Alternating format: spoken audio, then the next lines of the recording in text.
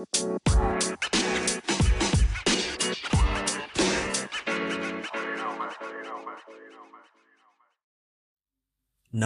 Siyastok.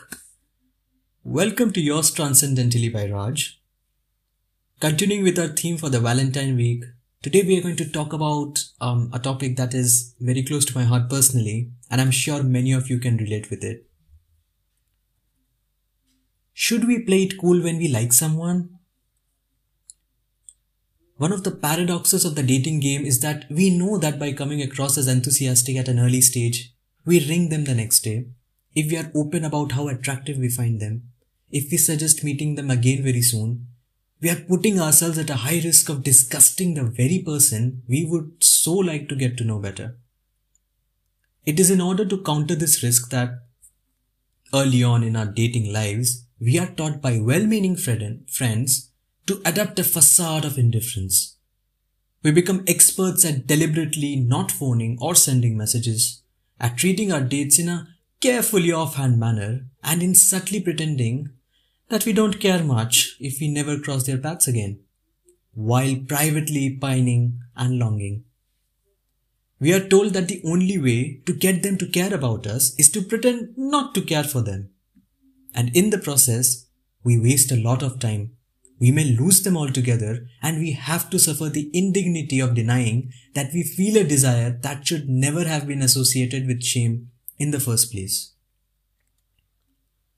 But we can find a way out of the conundrum by drilling deeper into the philosophy that underpins the well-flagged danger of being overly eager.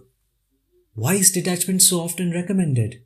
Why are we in essence not meant to call too soon? High levels of enthusiasm are generally not recommended for one central reason. Because they have been equated with what is a true psychological problem: manic dependence. In other words, calling too soon has become a symbol of weakness, desperation, and the inability to deal adequately with life's challenges without the constant support of a lover whose real identity the manically keen party doesn't much care about, because their underlying priority is to ensure that they are never alone without someone, rather than with anyone being in particular. But we should note that what is ultimately the problem is manic dependence, not high enthusiasm. The difficulty is that our cultural narratives have unfairly glued these two elements together with an unnecessarily strong and unbudging kind of adhesive. Yet, there should logically be an option to disentangle the two strands. That is, to be able to reveal high enthusiasm and, at the same time, not thereby to imply manic dependence. There should be an option to appear at once very keen and very sane. The ability to do so depends on a little known emotional art to which we seldom have recourse or introduction: strong vulnerability. The strongly vulnerable person is a diplomat of the emotions who manages carefully to unite, on the one hand, self-confidence and independence, and on the other hand, a capacity for closeness, self-revelation, and honesty. It is a balancing act of sorts. The strongly vulnerable know how to confess with authority to a sense of feeling small.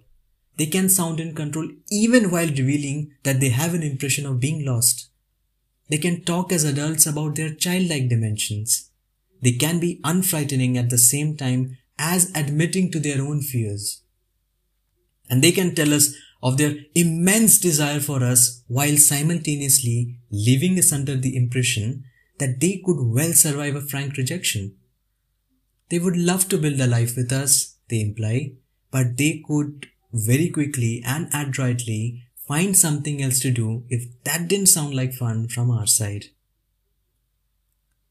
In the way what the strongly vulnerable speak of their desire for us, we sense a beguiling mixture of candor and independence.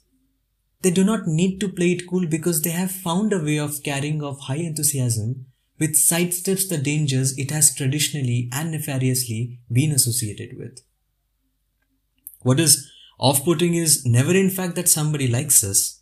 What is frightening is that they seem in danger of having no options other than us, of not being able to survive without us. Manic dependence, not enthusiasm, has only ever been the problem.